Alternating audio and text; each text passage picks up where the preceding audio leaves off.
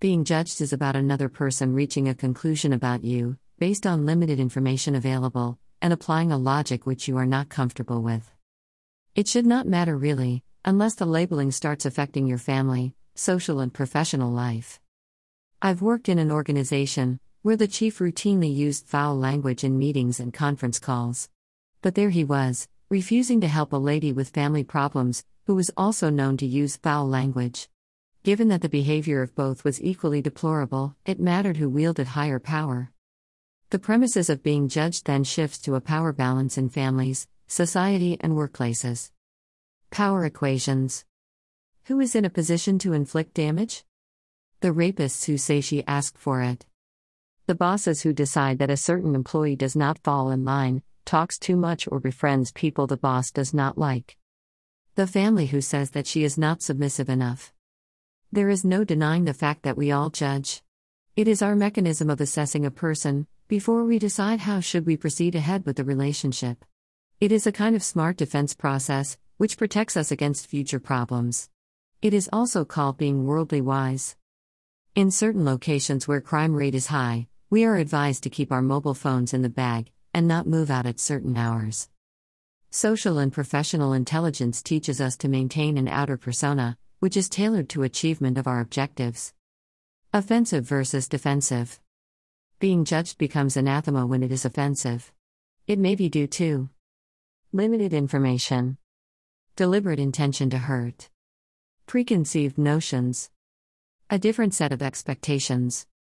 What is lacking here is acceptance, and giving the other person a chance to be and become. In a recent conversation, my mother was talking about how I've never been domesticated enough.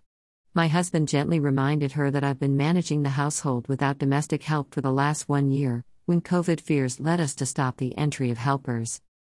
Her response, "It's not even a fraction of what we did in our times." I was being held to standards applicable to a different era, culture, lifestyle, and economic stratum. And zero credit for the paid and unpaid work I devoted a lifetime to, outside the domestic sphere. So, here we come to the next point. Benchmarking. What are you being benchmarked against? Is it justifiable anywhere other than the judger's mind, and all those who agree with them?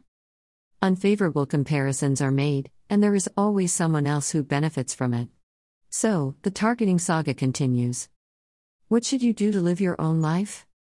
In a webinar on estate planning, a participant said, "Every time I raise the topic of writing a will, there is an uncomfortable silence in the house."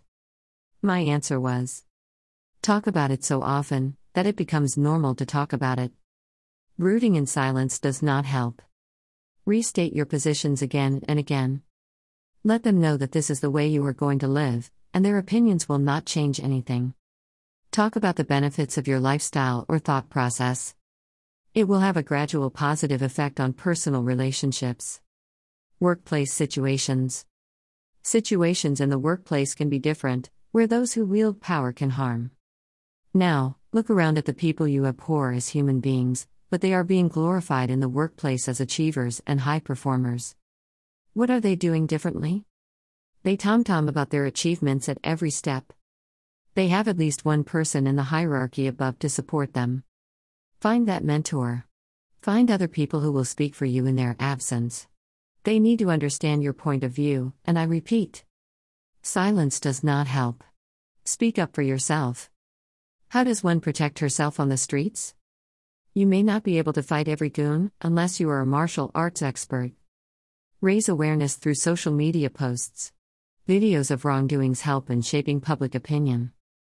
Meet or write to the local authorities asking them for safety measures for women.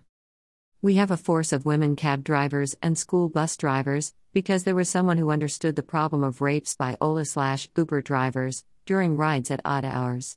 There was someone who wanted children to fly safely between home and school. It may not be widespread enough to cover the country as of now, but a beginning has been made. Build that lobby. Don't always think what's in it for you, or that you are too small to make a difference. Every citizen should be involved in social initiatives, which help to create a better world for tomorrow. I will leave you with some being judged quotes. Author, Rena Saxena, financial coach and writer.